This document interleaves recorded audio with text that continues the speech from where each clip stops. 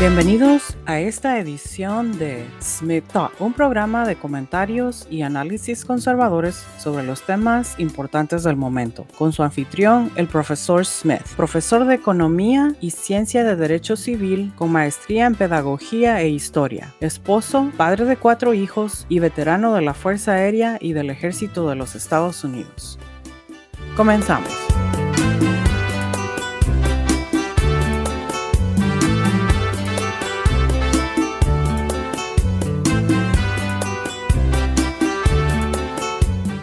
Gracias por estar conmigo nuevamente en este podcast, por escuchar.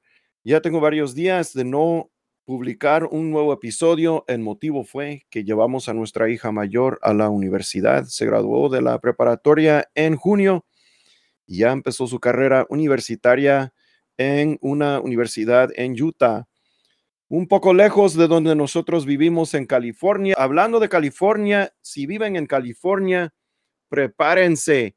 Y también en otros estados que van a copiar a California, en Washington, en Massachusetts, y creo que en otros estados gobernados por demócratas van a seguirle el rollo, porque así hacen, le siguen el rollo a California. Aquí viene la noticia titular, muy interesante y también impactante en todos nosotros que vivimos en California o en estados gobernados por demócratas.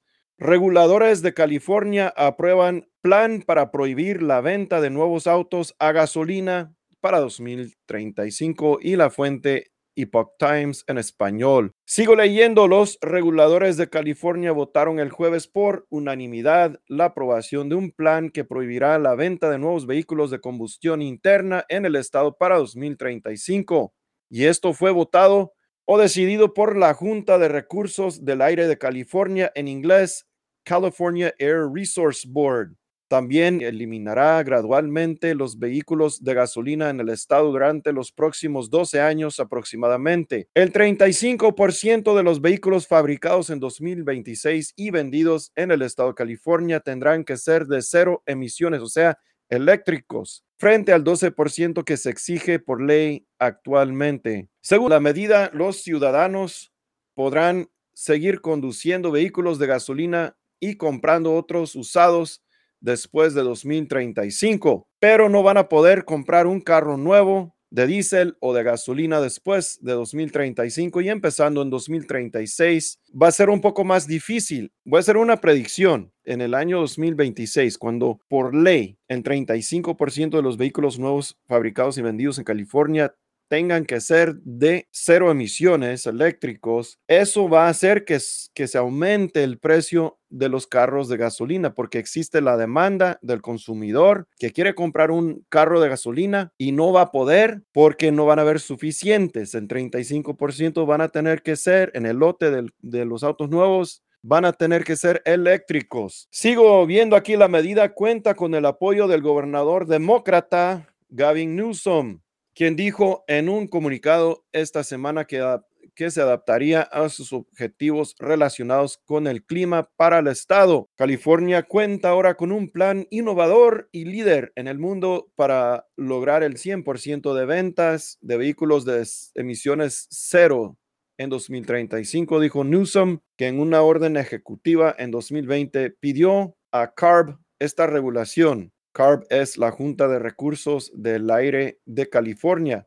O sea, él les pidió que hiciera esto y aquí está. Voy a seguir leyendo en este artículo. Hay que superar algunos obstáculos prácticos para alcanzar el objetivo, en particular un número suficiente de estaciones de recarga de energía fiable. California cuenta ahora con unas 80,000 estaciones en lugares públicos, muy lejos de las 250,000 que se necesita para 2025, solo para 2025. La Alianza para la Innovación en la Automoción, que representa a muchos de los principales fabricantes de los automóviles, señaló la falta de infraestructura, el acceso a los materiales necesarios para fabricar las baterías y los problemas de cadena de suministro entre los retos para cumplir el calendario del estado. El hecho de que estos requisitos sean realistas o alcanzables está directamente relacionado con factores externos como la inflación, la infraestructura de carga y combustible,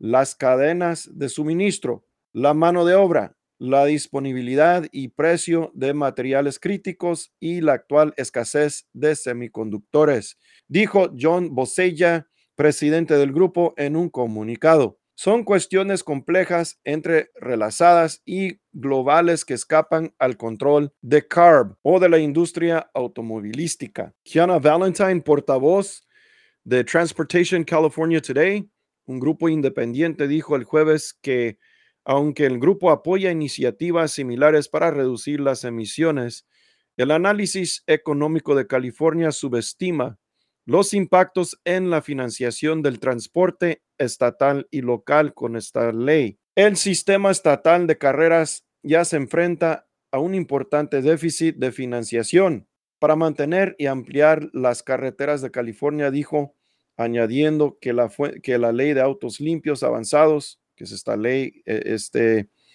mandato más bien, que no es una ley, que reduciría los ingresos para tales proyectos.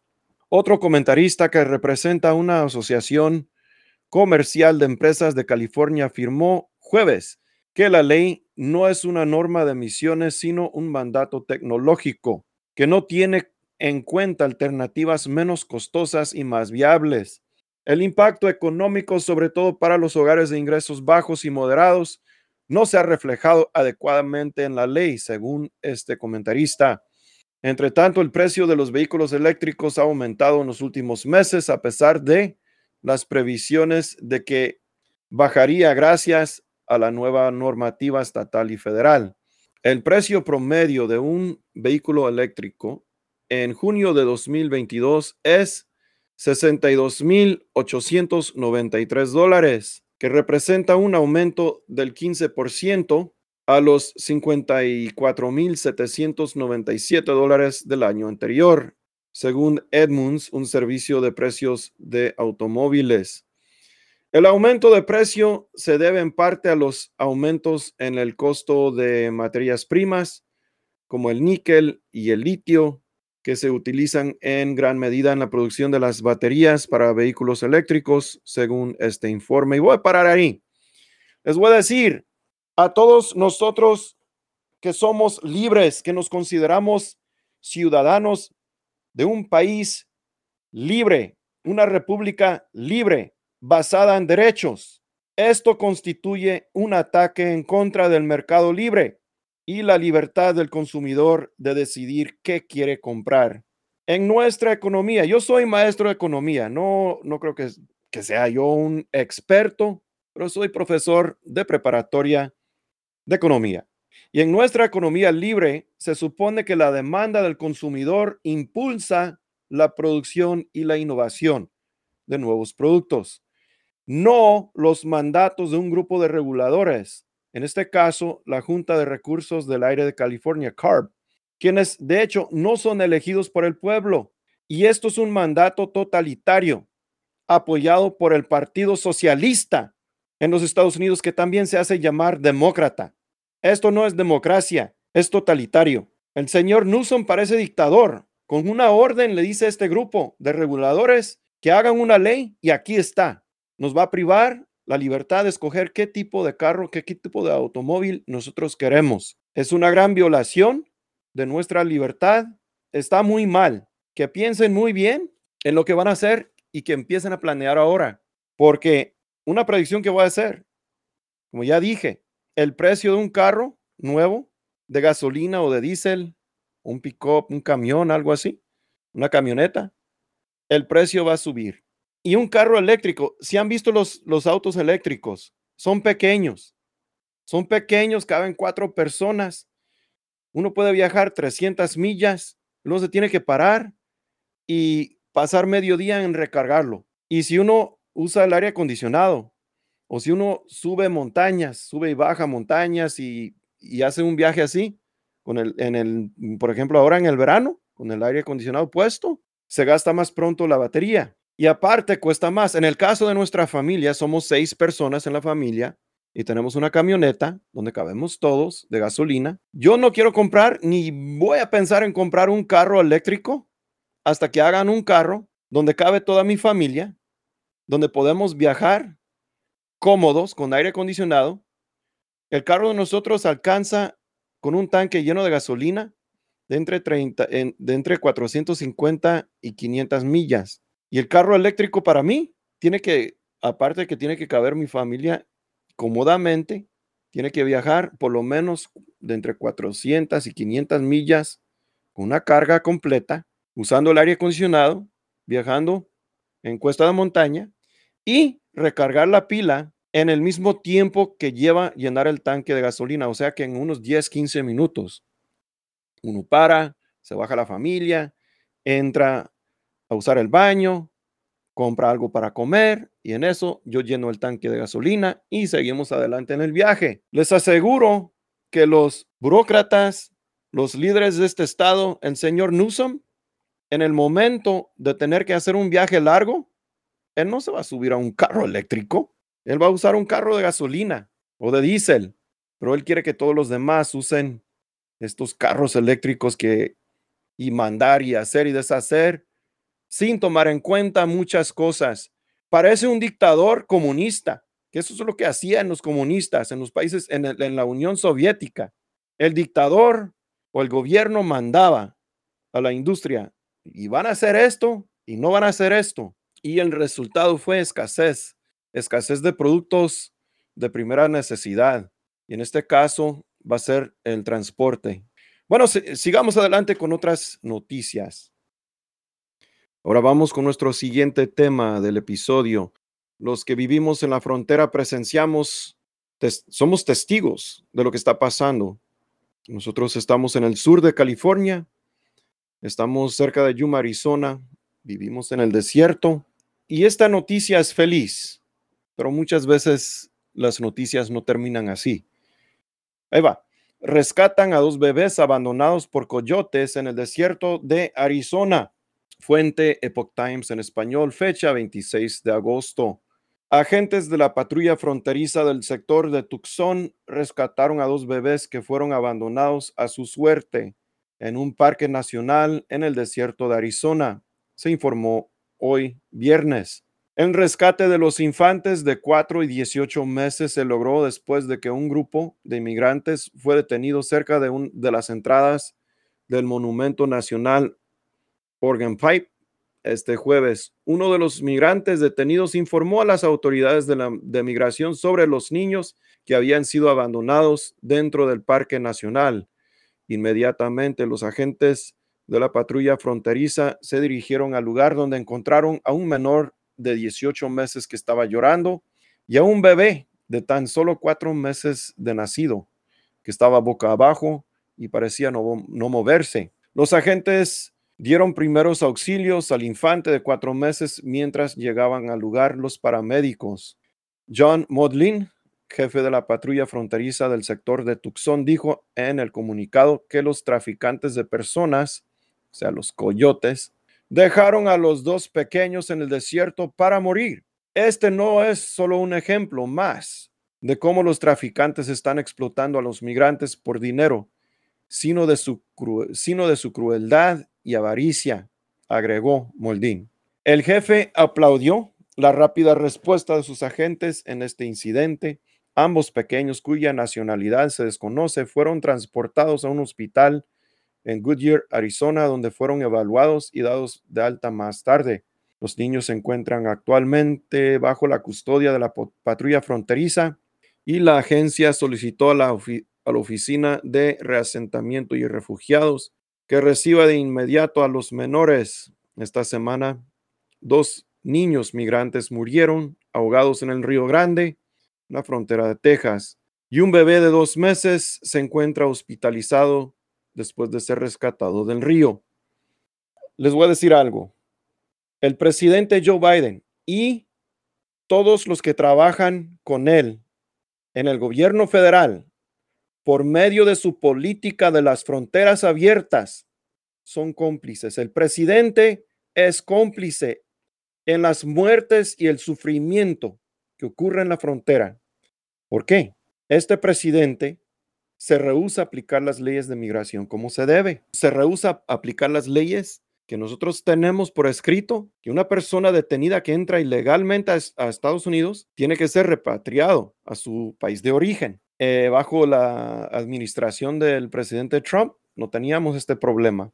El presidente Biden abrió la puerta y dijo, vénganse. Otra noticia, el fiscal general Paxton considera que la comunidad hispana está frustrada por la migración ilegal. ¿Está frustrado usted con la migración ilegal? Pues en nuestro hogar, sí. Y como digo, repito, vivimos en la frontera y para nosotros, muchos de nosotros, esto es una realidad. Pero no solo para nosotros, sino también en todos Estados Unidos. Voy a seguir leyendo aquí. El fiscal general de Texas, Ken Paxton, considera que la comunidad hispana está frustrada por la inmigración ilegal que atraviesa la frontera sur para llegar a Estados Unidos porque trae mayores índices de criminalidad al país y sus empleos se ven afectados. Paxton dijo en el programa Opinión Pública de The Epoch Times que la comunidad hispana está pagando gran parte del costo de la crisis migratoria en Estados Unidos en el marco de la Conferencia de Acción Política Conservadora 2022, celebrada entre el 4 y 6 de agosto en Dallas, Texas. Paxton cree que esta es la razón por la que se está viendo el número de hispanos que no les gusta o no aprueban al presidente. Están en los niveles más altos que hemos visto nunca y más alto que cualquier otro grupo étnico. El fiscal general considera que los hispanos en su mayoría no apoyan a la inmigración ilegal, aunque reconoció que como cualquier población hay personas que sí la apoyan. Ellos apoyan la inmigración legal, que muchos de nosotros apoyamos. Nos aprecian que la gente simplemente, no aprecian que la gente simplemente cruce caminando la frontera y se quede aquí y no siga las mismas leyes que ellos que han tenido que seguir. Eso es cierto. Mi esposa viene de Guatemala y es migrante, pero nosotros cuando ella migró a los Estados Unidos, lo hicimos bien. Nosotros tuvimos que esperar años, llenar papelería, hacer cola, esperar nuestro turno y pagar muchísimo dinero. Y si nosotros queremos traer a un familiar de ella legalmente, es un proceso de años, tal vez una década.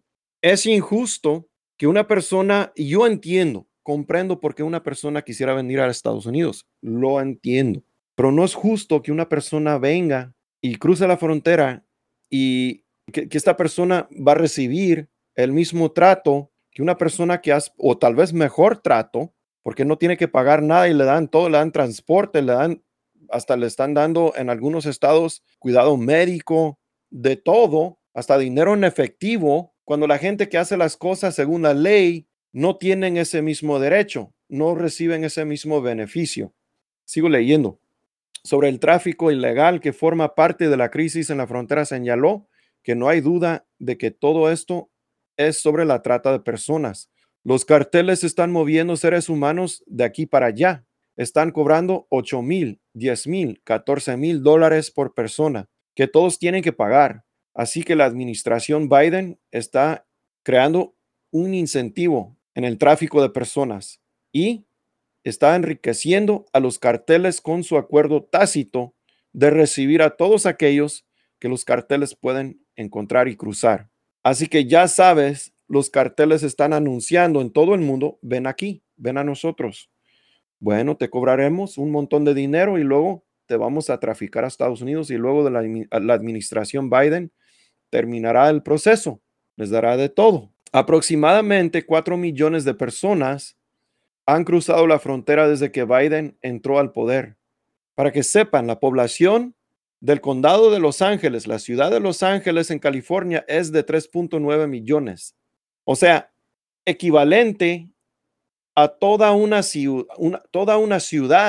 metrópolis, ha inmigrado a los Estados Unidos en el último año y medio. Y sigue, no para. Ni hay señales de que va a parar. Sigo leyendo. La realidad es que el gobierno federal, cuando están creando el problema, y sí lo están creando, la administración Biden invitó abiertamente a la gente a cruzar la frontera, dijo. Y así la mayoría de la gente está llegando directamente a la patrulla fronteriza. No tenemos la capacidad para hacer nada al respecto. No tenemos la capacidad de arrestarlos. Y eso es cierto. Yo tengo amigos, familiares que son agentes de la patrulla y me comentan que están en la frontera y funcionan como comité de recepción. Viene la gente, ni siquiera tratan de evitar ser capturados como antes. Llegan y se entregan porque saben que les van a dar un boleto de avión, un boleto de bus, les van a dar comida, les van a dar trato médico y les van a dar el boleto a donde ellos quieran, al destino que ellos quieran, gratis en Estados Unidos. Toma, ahí está. Y si llegan a un estado como California, aquí les dan de todo. Les buscan casa, todo menos trabajo. Lo que quiere el señor Biden es crear un grupo de personas que dependan de él, de su partido y del gobierno, y que en el futuro, en algún momento en el futuro, van a votar por el Partido Demócrata. Que vengan aquí, nosotros nos encargamos de darles todo, y no, lo único que tienen que hacer es votar por nosotros. Y eso es lo que está haciendo, y no está bien.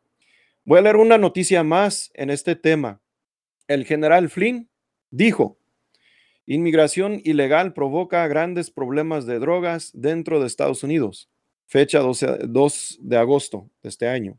La avalancha de migrantes ilegales que ha ingresado a Estados Unidos en las últimas décadas ha contribuido al aumento de drogas y la adicción a las drogas dentro del país, dice el ex asesor de Seguridad Nacional y teniente general retirado Michael Flynn. Es general retirado del Infante de Marina. Tenemos un problema nacional alimentado por una gran cantidad de drogas mortales y grandes cantidades de dinero, dijo Flynn en el programa Facts Matter de Epoch TV. La crisis de migración ilegal ha alcanzado niveles sin precedentes bajo el mandato del presidente Joe Biden y Estados Unidos ha establecido nuevos récords de detenciones de extranjeros ilegales en la frontera de Estados Unidos y México, tanto en el año natural como en el año fiscal.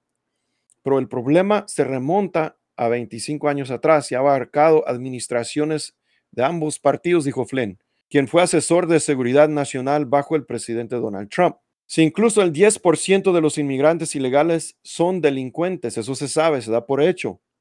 Eso significa que una fuerza mayor que todo el cuerpo del Infante de Marina de Estados Unidos ha entrado ilegalmente al país en los últimos años, dijo Flynn. Y eso se sabe que aproximadamente el 10% no todos los que vienen son, la gran mayoría son gente que viene buscando mejor vida. Pero el 10% o son terroristas, narcotraficantes, gente con antecedentes penales, miembros de pandillas y entran al país. Los delincuentes que con frecuencia forman parte de carteles suelen ir a las ciudades y traficar con drogas, lo que ha agravado los problemas de adicción en Estados Unidos. Se organizan y se los llevan a las ciudades y los llevan a las áreas urbanas y luego se llevan algo de dinero en sus bolsillos y están allí y reciben algunas órdenes para salir y hacer una especie de inundación de la zona de drogas. Inundación de la zona con drogas, dijo Flynn. Están matando a este país con el fentanilo, los opioides y la heroína y se están saliendo con la suya. 100,000 muertos por sobredosis de fentanilo. Si bien algunos criminales condenados son deportados, a otros se les permite permanecer en Estados Unidos bajo órdenes de los altos funcionarios de la administración de Biden, quienes han afirmado que no hay suficiente mano de obra para deportar a todos los inmigrantes ilegales condenados por delitos adicionales al ingreso o permanencia ilegal en el país. Necesitamos proteger nuestras fronteras. No se trata solo la frontera entre Texas y México, es la frontera entre el estado de Ohio e Illinois, o los estados de nuestro país que no son contiguos a la frontera internacional como Canadá y México, ¿cierto? Quiero decir, cada estado tiene derechos soberanos estatales para proteger sus propias fronteras, dijo el general Flynn. Así que uno se pregunta, ¿cómo arreglamos esto? Pues bien, la forma de arreglarlo es que necesitamos liderazgo.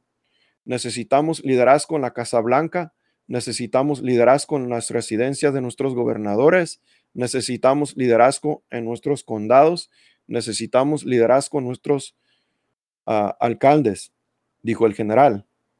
Y es cierto lo que dice, y quisiera agregar algo aquí. Se necesita aplicar la ley como se debe, como se aplicó la ley bajo el mandato del presidente Donald Trump. Él sí hizo aplicar la ley y fue muy estricto. Habló con el presidente de México, con los países centroamericanos e hizo arreglos con ellos de que la gente se iba a quedar. Y si querían hacer una aplicación para asilo político en Estados Unidos, el proceso se tenía que hacer en el extranjero, no aquí en Estados Unidos. O sea, si alguien se sentía amenazado en Guatemala, Honduras, El Salvador, Nicaragua, tenía que llegar al país contiguo, seguro, donde iba a estar seguro de la persecución, y en la embajada de Estados Unidos meter una aplicación según los reglamentos de la ley, como lo hace toda la gente que sigue la ley, y esperar su turno. También hay que dar más atención a las causas de la migración y promover la inversión económica en los países centroamericanos y México y en el Caribe. Eso es algo complicado debido francamente a la corrupción que existe en esos países. Y al igual que en Estados Unidos, existe una gran falta de liderazgo en esos países. Corrupción, falta de liderazgo. Por eso no quiere invertir la gente en esos países. Pero con la ayuda, una intervención, no digo una intervención militar, pero una intervención económica, diplomática en esos países, tal vez se podría hacer algo. Y el presidente Trump estaba trabajando, iba por ese rumbo en los últimos 2 años que estaba en el poder. Se salió del poder, entró el presidente Biden. Es una situación pésima que se está viviendo en la frontera. Falta de liderazgo al 100% con el señor Biden y su administración. Él abrió la puerta. Es una inundación humana. ¿Y quién se beneficia más? Los que se benefician más son los carteles. Son los carteles. No son las personas que están cruzando, que se están muriendo en el desierto. La gente que está siendo traficada, niños traficados. Y los estados donde no tienen los recursos. Ya estamos llegando al límite en Estados Unidos. No hay recursos suficientes para ayudar a la gente que se está migrando. Y es una crisis humanitaria creada por el presidente de Estados Unidos. Y es tiempo que cambie. Es tiempo que el Congreso, ojalá que después de estas elecciones, que los republicanos tomen el poder en el Congreso y que le pongan freno a esto. Que le digan al presidente que ya no. Y que le obliguen al presidente que cumpla con su deber. Y si no quiere cumplir, que lo saquen de poder, que le hagan la investigación y la acusación formal, lo que se llama en inglés impeachment, y que lo saquen del poder.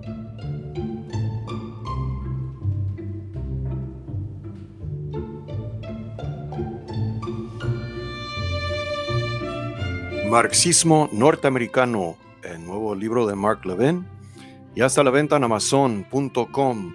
Lo pueden conseguir en versión electrónica Kindle por $11.99 o versión tradicional en papel, libro de bolsillo, por $17.99.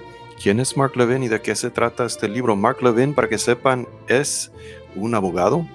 Trabajó como secretario en la Corte Suprema de los Estados Unidos y fue asesor legal en la presidencia de Ronald Reagan, presidente de los Estados Unidos, quien gobernó entre 1981 y 1989. Uno de los grandes presidentes conservadores. Mark Levin también es estrella de Fox News. Tiene un programa que se llama Levin TV y tiene su programa de radio que sale cada día de lunes a viernes en varias estaciones de radio en todos los Estados Unidos. El señor Levin es un judío americano, es patriota, es experto en leyes, derecho y la Constitución de los Estados Unidos. Es autor también de 6 libros número 1 mejor vendidos en la lista de bestseller de New York Times. Este nuevo libro, Marxismo norteamericano, ¿de qué se trata? Ya salió en inglés, tengo mi copia, se lo recomiendo. Es tan importante para el señor Levin que sepan ustedes, los hispanohablantes, que él mandó a traducir este libro. ¿De qué se trata? En Marxismo norteamericano, Levin explica cómo hoy en día los elementos centrales de la ideología marxista se han generalizado en la sociedad y la cultura estadounidense, desde nuestras instituciones educativas, la prensa y las corporaciones, hasta Hollywood, en el Partido Demócrata y la presidencia de Biden. y cómo a menudo se la disfraza con rótulos engañosos como el progresismo, socialismo democrático, activismo social y activismo comunitario. Levin se sumerge en la psicología y las tácticas de estos movimientos de masas, el extendido lavado de cerebro de los estudiantes, los propósitos antiestadounidenses de la teoría crítica de la raza, el nuevo Tratado Verde y la escalación de represión y censura para silenciar voces opositoras e imponer la conformidad. Levin expone un gran número de instituciones, intelectuales, académicos y activistas que lideran esta nueva revolución y nos brinda algunas respuestas, ideas sobre cómo confrontarla. Marxismo norteamericano por Mark Levin en Amazon.com. Ahora nuestro siguiente tema. Yo creo que es algo que está en mente de todos en el momento de ir a comprar. En esta semana pasada, como mencioné, llevamos a mi hija a la universidad. Fue un viaje de 10 horas y tuvimos que comprar gasolina, comida. Y en el momento de comprar gasolina y llenar el tanque de gas, pagamos entre el 60 y 70% más que el año pasado cuando hicimos el mismo viaje. 10 horas, una vía y 10 horas de regreso. Tuvimos que llenar el tanque de gasolina una vez, dos veces en camino para allá y dos de regreso. El otro día mi esposa fue a la tienda a comprar comida y un paquete de pollo de 5 libras, $20. Y claro que estamos en California, pero $20 por un paquete de pollo. ¿Qué está pasando en este país? ¿Qué está haciendo el presidente al respecto? ¿Qué está haciendo el Congreso? Veamos las últimas noticias económicas. Aquí viene: el 95% de los estadounidenses se sienten perjudicados por la alta inflación, dice una encuesta. Fuente Epoch Times en español, fecha 15 de agosto. Casi el 100% de los estadounidenses se ha visto perjudicado por el aumento de la inflación, según la nueva encuesta de la revista The Economist. La encuesta realizada se llevó a cabo entre el 7 y el 9 de agosto de 2022 con un margen de error de 2.9%. A los encuestados se les preguntó en qué medida ha sentido el impacto de esta alta inflación en su propia vida. El 95% dijo que le ha perjudicado al menos un poco o mucho. De ellos, el 56% dijo que la inflación la ha impactado mucho. De los encuestados que respondieron que la inflación les ha impactado mucho, un abrumador 65% tiene entre 45 y 64 años de edad. El 62% son personas que ganan menos de $50,000 al año. El 98% de los que se ha visto impactados por la inflación son republicanos, mientras que el 94% son demócratas, según una encuesta. La encuesta se produjo en un momento que la inflación en Estados Unidos alcanzó el 8.5% interanual en julio, según la Oficina de Estadísticas Laborales, lo que supone un descenso respecto al 9.1% en junio, bajó un poco de un año al otro, pero siempre estamos pagando un promedio de 8.5%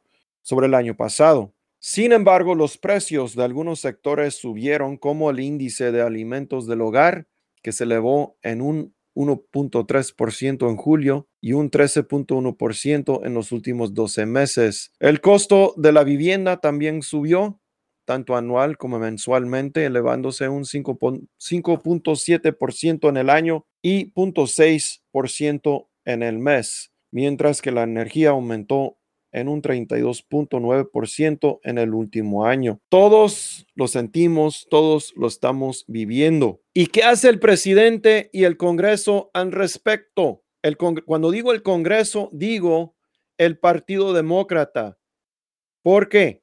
Por el momento, el Partido Demócrata tiene control sobre la Casa de Representantes y el Senado de Estados Unidos. En Estados Unidos, en nuestro gobierno, en la rama legislativa, no tenemos un solo Congreso. En muchos países solo tienen un Congreso y ya. En Estados Unidos tenemos dos cámaras. Tenemos la Casa de Representantes que se constituye de 435 miembros elegidos de los diferentes estados. Y entre más grande la población de un estado, más representantes tiene. Por ejemplo, el estado de California tiene 54 representantes y Montana tiene solo un representante porque tiene una población más pequeña. El Senado de Estados Unidos se basa en representación igual entre los estados y cada estado tiene derecho de tener 2 senadores y el Senado, tanto el Senado como la Cámara de Representantes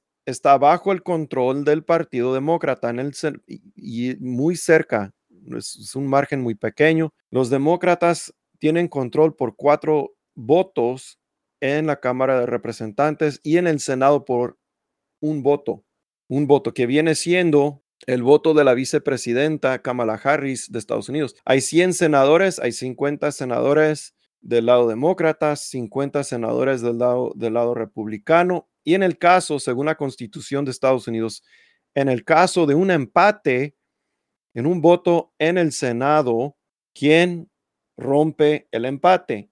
En ese caso, la vicepresidenta de Estados Unidos, Kamala Harris, puede votar. Y ella es demócrata y vota con los demócratas, así que los demócratas tienen ventaja de un solo voto en el Senado.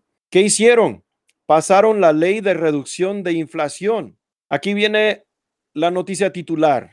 Fecha 14 de agosto, fuente Epoch Times en español. Profesor dice que la ley de reducción de inflación debe llamarse exactamente lo opuesto.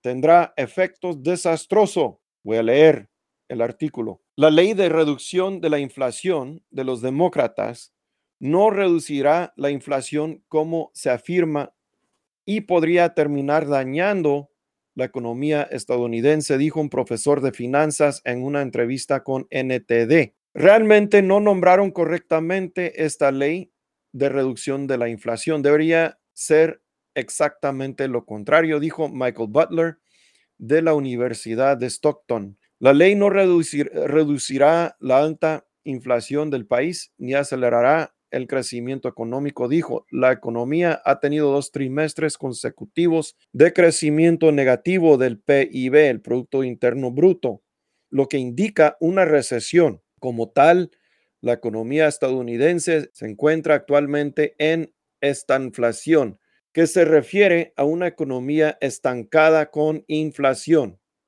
La última vez que Estados Unidos estuvo en esta situación fue durante la época de la administración Carter entre 1977 y 1981, dijo el profesor. En los últimos 3 años fiscales, incluidos el actual, que termina en septiembre, el gobierno federal ha gastado $7 billones, más que sus ingresos fiscales en un país con una economía de $23 billones. Ese exceso de demanda es muy inflacionario, dijo el profesor. En la entrevista, Butler también criticó las disposiciones climáticas de la ley de reducción de la inflación, específicamente los créditos fiscales para los estadounidenses que usan energía verde. Señala que tales créditos son un intento de estimular la demanda donde no hay demanda que estimular. Si uno compra un automóvil eléctrico independientemente del tipo de créditos fiscales que haya allí, significa que el gobierno no está recaudando esos ingresos fiscales. Básicamente están aumentando el gasto y eso empeora aún más el problema. Desde un punto de vista fiscal, no es el momento de hacer eso, dijo Butler. La ley de reducción de la inflación de $700 mil millones que van a gastar fue aprobada por los demócratas de la Cámara de Representantes el 12 de agosto en una estricta votación de línea partidista. Y esta fue la respuesta del Partido Demócrata y el presidente Biden. Si siguen así, y en esta semana pasada decidieron pagar los préstamos universitarios de personas que ganan hasta $125,000 al año y les van a perdonar de entre $10,000 y $20,000 que deben de sus préstamos universitarios para estudiar. Y eso se oye bonito, pero van a gastar $500 billion, o sea, $500,000 millones.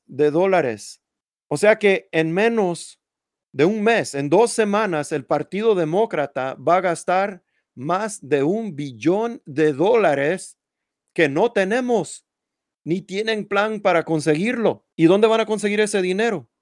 Lo van a prestar. Van a llamar a la Reserva Federal y van a decir, necesitamos más dinero, hay que imprimir más.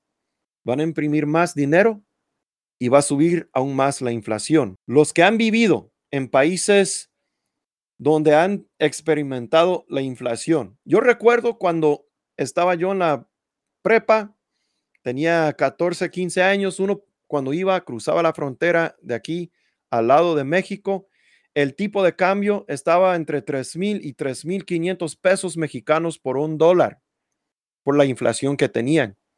Y lo han experimentado en Argentina, en muchos países, ahora en Venezuela, tienen hiperinflación. ¿Por qué? Porque el gobierno imprimió demasiado billete.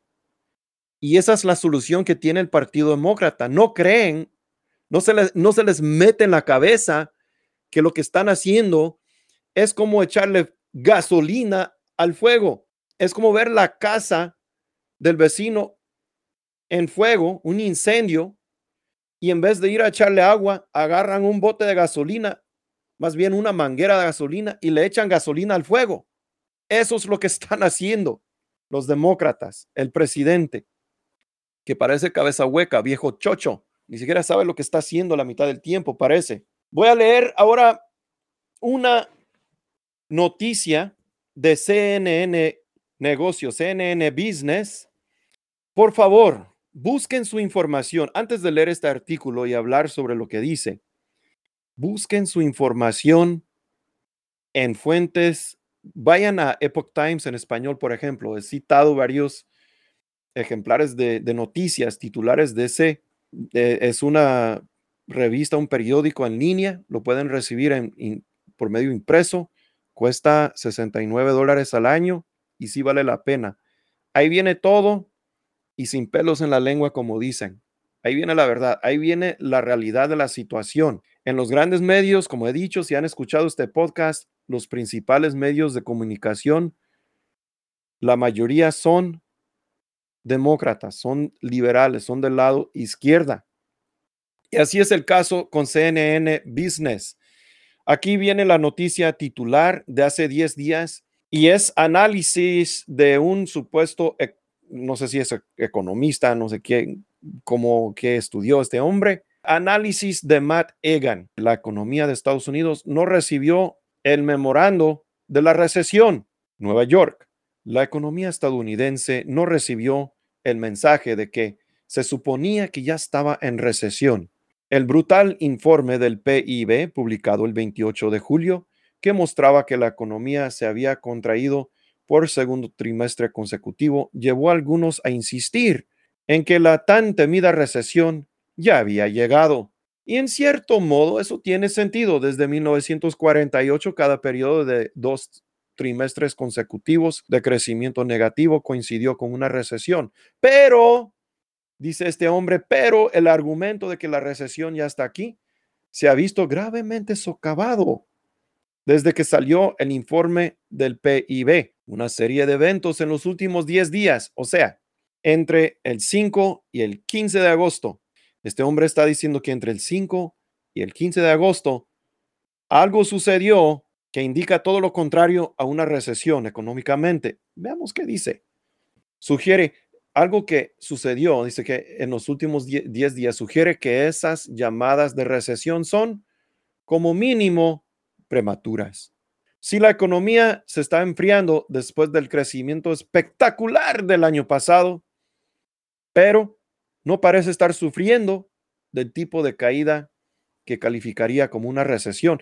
Y dice, considere los siguientes desarrollos. Voy a parar aquí, voy a decir, este hombre es un mentiroso o le falta inteligencia, que debe volver a estudiar económica, la economía, debe volver a la universidad, a la escuela para estudiar otra vez, porque no estudió, no aprendió bien. Y aquí dice, Esto lo ofrece como evidencia. La economía agregó más de 500,000 de empleos solo en julio. Y ahí salió el presidente Biden, cabeza hueca, viejo chocho, hablando de eso también. Hoy que también que se crearon 528 millones de empleos en julio. 528,000, no millones, 528,000 empleos nuevos en julio. Si uno lee el informe de la Oficina de Estadísticas Laborales de Estados Unidos, sabe que no están diciendo la verdad aquí. Y si escuchan el episodio que se llama Números Chuecos de este podcast, ahí lo explico todo más detalladamente. Pero esto es lo que pasó. En los últimos 3 meses no ha incrementado la cifra, el porcentaje de la participación laboral, lo que se llama índice de participación laboral en Estados Unidos. Calculan cuántas personas están trabajando y lo ofrecen como porcentaje. Como 62.1% de los que pudieran trabajar tienen empleo. Y ese número no ha cambiado. ¿Cómo es que el gobierno mide eso? Cada quien que paga impuestos, trabaja, paga impuestos y por medio de eso pueden determinar cuántas personas están trabajando. De acuerdo con la Oficina de Estadísticas Laborales, sí se crearon 528,000 empleos en julio, pero no se aumentó la cantidad de personas con empleo. ¿Qué pasó? Si uno lee bien y lo que no te dice este hombre, lo que no nos dice, lo que no dice el presidente de Estados Unidos, es que más de la mitad, más de 303 millones de esos nuevos empleos que se crearon en julio fueron empleos de medio tiempo. Lo que ha pasado, se crearon todos estos empleos nuevos, pero no se incrementó la cantidad de trabajadores. Lo que está pasando es que hay personas que están sufriendo, no pueden pagar las cuentas, no pueden comprar gasolina, no pueden comprar comida por la inflación que existe. Están saliendo a buscar un segundo trabajo de medio tiempo, otro turno. Y es por eso que no crece el número de trabajadores. No ha cambiado el porcentaje del índice de participación laboral, a pesar de que se crearon todos estos empleos. Entonces, este hombre miente o es tonto. Su segundo punto, la tasa de desempleo cayó a 3.5%, empatado con el nivel más bajo desde 1969. Pues ya les dije la respuesta. Sí bajó la tasa de desempleo y lo que no te dice aquí, él menciona 1969, bajó a 3.5% en 2019, bajo el mandato del presidente Trump antes de COVID, bajó a 3.5%. Y en ese caso, en 2019, la tasa de participación laboral estaba más alto. O sea que habían más personas trabajando cuando llegó a 3.5%. Entonces, ¿qué pasa aquí? Lo que pasa es que hay muchas personas que estaban recibiendo desempleo. Así lo determinan. Miran cuántas personas están recibiendo beneficios de desempleo y calculan el porcentaje de desempleo, que es diferente que la tasa de participación laboral, que es mucho más preciso. Cuando una persona deja de recibir los beneficios de desempleo, el cheque de cada mes de desempleo, se le termina el tiempo que solo por cierto periodo de tiempo se recibe. Después de dejar de recibirlo, ya no lo cuentan como desempleado. Entonces es otra mentira que están diciendo, se están jactando de eso. Lo que deben de ver es el hecho de que hay menos personas trabajando ahora y más personas que están trabajando un segundo empleo. Y no te quieren decir eso porque no les conviene. Ellos quieren que todos piensen que todo está bien, que todo se está mejorando y que voten por los demócratas ahora en noviembre, que lo piensen bien. Es una mentira. El siguiente punto de este hombre en su análisis, la inflación se calmó en términos relativos en julio, tanto para los consumidores como para los productores.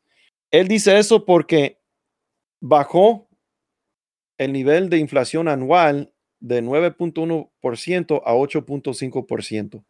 Siempre es como les dije ahora, la noticia, estamos pagando ahora en un promedio de 8.5% más ahora que hace un año. Está muy mala situación.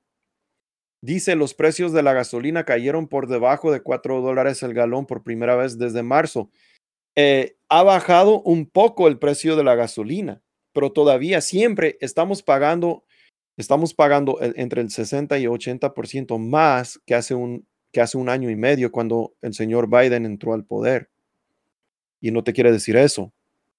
Y en la revista económica Market Insider dicen que ellos dicen que va a subir para finales de este año, va a subir otra vez el promedio del galón de gasolina a $5 debido a las políticas del presidente de no permitir la construcción de nuevas refinerías, de no permitir la construcción de nuevos pozos de petróleo.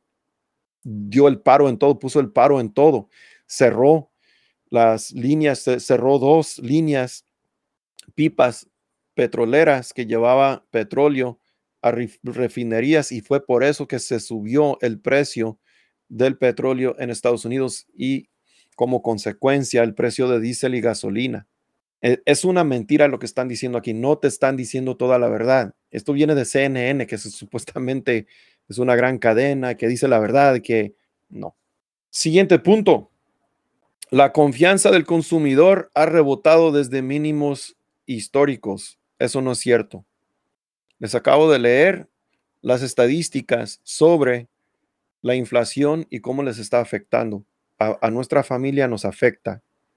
A ustedes les afecta.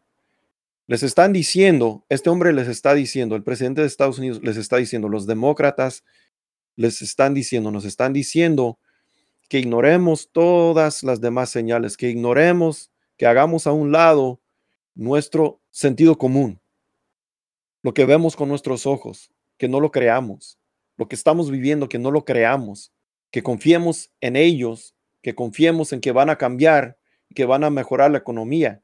Cuando allá tuvo un año y medio el presidente de Estados Unidos con su partido en control del Congreso, el presidente y el Congreso hacen ley.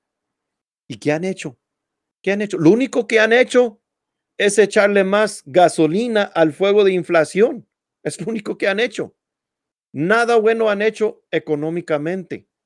Nada. Último punto de este hombre, el mercado de valores registró su racha ganadora semanal más larga desde noviembre. Ay, ay, ay. Eso, como les dije, el hombre estaba comentando sobre una semana entre aproximadamente el 10 y el 15 de agosto. Y sí, el mercado de valores empezó a subir un poco, pero lo que estamos viendo en las siguientes 2 semanas bajó otra vez.